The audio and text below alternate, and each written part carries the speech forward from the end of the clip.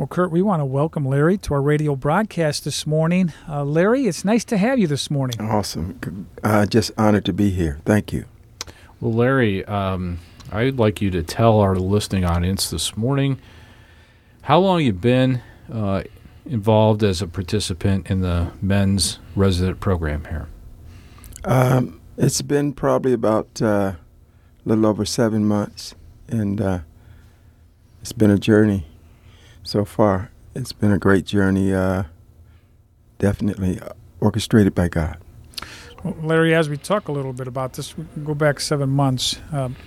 Twofold question. How did you hear about the Haven Arrest, and what was the circumstances that brought you to the Haven Arrest? I began to interact with the Haven Arrest from the client side back in 2011. Mm-hmm. And I left there and I was able to get back up and did pretty good up until here of 2017. And I'm back here, and they remembered me from then. Mm-hmm. And so now I become a resident. And I heard about the Haven, but I've always, it's downtown, it's center of town, so I've always rode by and wondered what it would be like, and so now I know. Mm-hmm. Well, I'm trying to do the math on my fingers. You said 7 months ago, would that be about April? Yeah. Okay, April. So, did you have somebody like bring you here? Did you come on your own? I mean, you'd been here. This is like second time, right? First since 2011, right? So, did you find yourself in a situation, perhaps just like knee deep, like in an addiction, or correct? And a lot of guys will tell us it's not only the addiction, but then it's the fallout of an addiction as well. Be it they can't stay where they're at anymore. Maybe maybe a relationship that was sustaining them, or has bombed out. Maybe it's loss of income. So, well, I guess what I'm asking you is maybe tell us about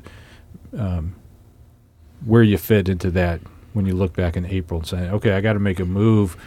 I'm coming to the Haven. 2 years before coming to the Haven here this time in 2017, I stayed in Cleveland. Okay. Doing pretty good. Had a fiance, and that seemed to be working out pretty good. And kind of got violated with buying a pretty decent truck. And one morning I got up to go to church and came outside, and all the windows was busted out of it.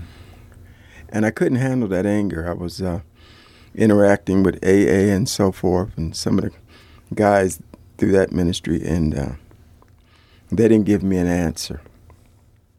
And addiction has always been a core problem for me. Mm-hmm.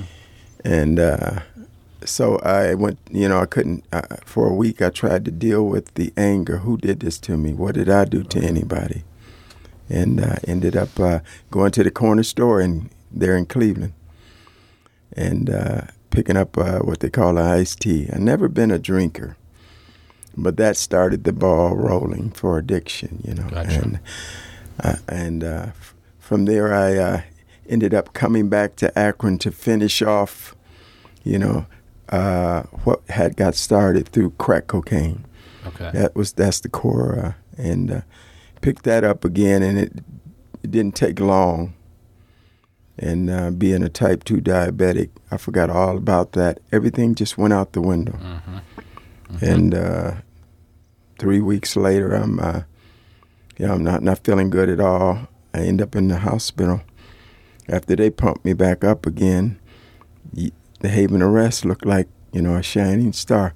So I came in and I talked to the chaplain here, Jason Hubbard, and when I looked in that man's eyes, I seen God. I seen another hope, and so he told me to come back. I think that was on a Friday, to come back Monday. And that Monday seemed like the longest time to wait on a rescue. You know what I'm saying? Mm-hmm. I used one time and stayed clean for maybe 24 hours. And in the 24-hour period, the Sunday night before the Monday I was supposed to come back in the doors, I had an experience of shaking. My physical body was shaking, but I didn't feel cold. I was indoors at a friend's house that allowed me to stay on the couch, knowing that I was going to come here and be put into residence program. And it was so violent until I laid on the floor to get some kind of a bearing. And it passed. We had checked my blood sugar and so on and so forth. Everything seemed to be good. I had eaten. And when I got here that Monday morning and I grabbed the application, I began to fill it out. And the Holy Spirit of God spoke to me and he said, "You had a seizure." And I began to cry. By that time, Jason came out and he asked me to come on in. Let's go back here and talk. And from that day to this day, it's been a journey with God because I knew it was all about what he had asked me to do, as a young man. And I'm so grateful for the Haven. I never experienced anything at this greatness for a man to be loved by God and then those around him to give him what he needs. I'm not an old... Psalms 37:25, it says exactly what I want to say, and it's the truth. I was once young, now I'm old. Never seen the righteous forsaken, nor a seed begging bread. And that was a promise God made to me years ago. And now I'm laying on it. I was once young when I came into addiction, and now I'm old. And his promise is still sure. Mm-hmm. Well, Larry, just hearing that, I didn't know all the details on that. And here you are in the program, 7 months. A lot has changed in your life. Why don't we talk a little bit about that? Obviously, Jason was your first person. Right. As you came in and filled out the application and sat down and talked to him about the program. Then you came in on Monday, I think you said it was. Right. Let's talk a little bit about the program and how it's impacted your life. Why don't you share a little bit about what is changing in your heart and what's the program doing for you? A lot of the truths that I've received here through the classes and through the men and women of God here cut off a lot of things that I learned coming up in the church world. That wasn't true. It was just a form. Sorry about that, of godliness, But there was no power there. When I first told the church that I had a problem, they didn't know what to do.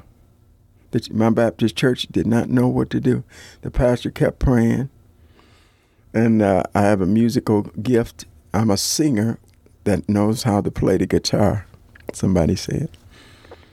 And they didn't know exactly what to do. And when I came here, I began to see that a lot of things that I was carrying, it didn't have no power. It's not even backed up by God's word. Mm-hmm. I was blown away by that from the classes, from some of the booklets I got, letting God in every area of your life. And now I stand that man like all I can relate to is a man that God had given power to defeat the enemy, and I gave up the secret. Sound like Samson. Mm-hmm. Samson told Delilah where his secret relied of his strength. And, of course, they plucked his eyes out and had him, as a prisoner. But God still held faithful. What he gives to us, he won't take it back. One day he'll ask, what did you do with it? I believe that. And so for me, I was saved. They didn't even know if I was saved. Mm-hmm. Some of the deacons, when I was coming up as a young man, 20s and 30s, well, I don't know if you're saved if you keep going back to this. But when I came here, I found out the truths that you know, that the Lord really saved me. And I've come to the end of myself. And I'm just so grateful for the Haven. You know, I ain't trying to go nowhere until he says go. And I've been through a lot of programs in the last 25, 30 years, up and down. And that scripture stuck out to me this morning as I prayed. I was young, now I'm old, and I've never seen the righteous forsaken or see bake bread. God is faithful to his word. So I'm grateful. I can name a lot of people here. I can go on and on. Those who interact with me. Well, go ahead. Go ahead. Yeah, that would have been my next question. Right, anyway, that's a perfect segue. Look at Eugene. Mm-hmm. Eugene interacts with me as just a man of faith. He loves the Lord, and he shared his testimony with me, and it seemed like it propped me up for where I'm going. Reverend Kaiser, just watching him. We pray for him in the sanctuary that God give him what he needs to steer this big old ship. You know, he's a part of our hearts, though we don't always get to interact. But if we do, we find it a treasure. I'm pumping up the bike tire, and he comes through and say, "Hey, why don't you try bubble gum?" And we bust out laughing. The joy of the Lord, you know, that's a strength. What was that? Let's bounce it over Reverend Kaiser for a second here. Yeah, what was that putting about? some air in his tire, and I think it was Eugene, correct? Correct. And because Larry rides his bike, and his tire was low, so I jokingly said, "Why don't you just put a piece of bubble gum on that hole there? It'll fix it right away." So. He walks out the door. I'm still laughing. It will fix the leak, though. It probably will. But the stretch that where it sticks to the ground is, Right. that's the whole other problem. But I thought it was funny too. But just that, to share some joy in a little saying like that, it just, hey, I'm getting everything I need. I've gotten everything I need, and God is showing me, I got you. Mm-hmm. Well, the reason I wanted to bring that up about the staff is you explained so well about the truth and about wisdom that you're gleaning, and I think that verse captures it very, very clearly. Yeah. But it's also delivered with,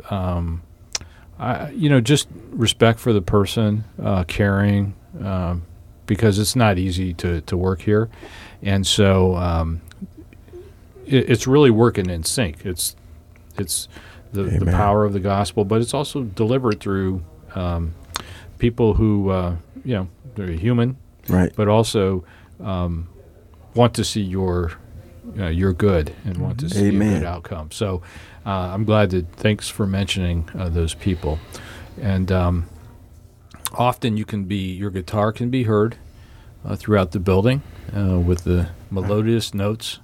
I love to talk about the one who has given me strength. Our time is coming to an end here, and it's gone very, very fast. So you explained things very well. Thank you.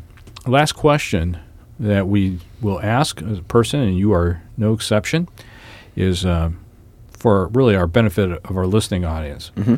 How can our listening audience pray for you, Larry, either today or the days ahead, or both? Okay. I'd like to get the prayer for generational curses broken, because this is definitely something that was passed down from my father, who was not in my life. I'm in my son's life, and my daughter's life, but addiction took me through ups and downs. So generational curses. Let's pray in that area. Well, Larry, we've always been blessed with a wonderful audience who loves to pray. I'm sure Lord. they'll pray for that. And we want to thank you for spending some time with us, even though it went quick. Yes. Because there's a lot of other things we could have talked about Yes. here, but thank you for being with us here this morning. Thank you. Mm-hmm.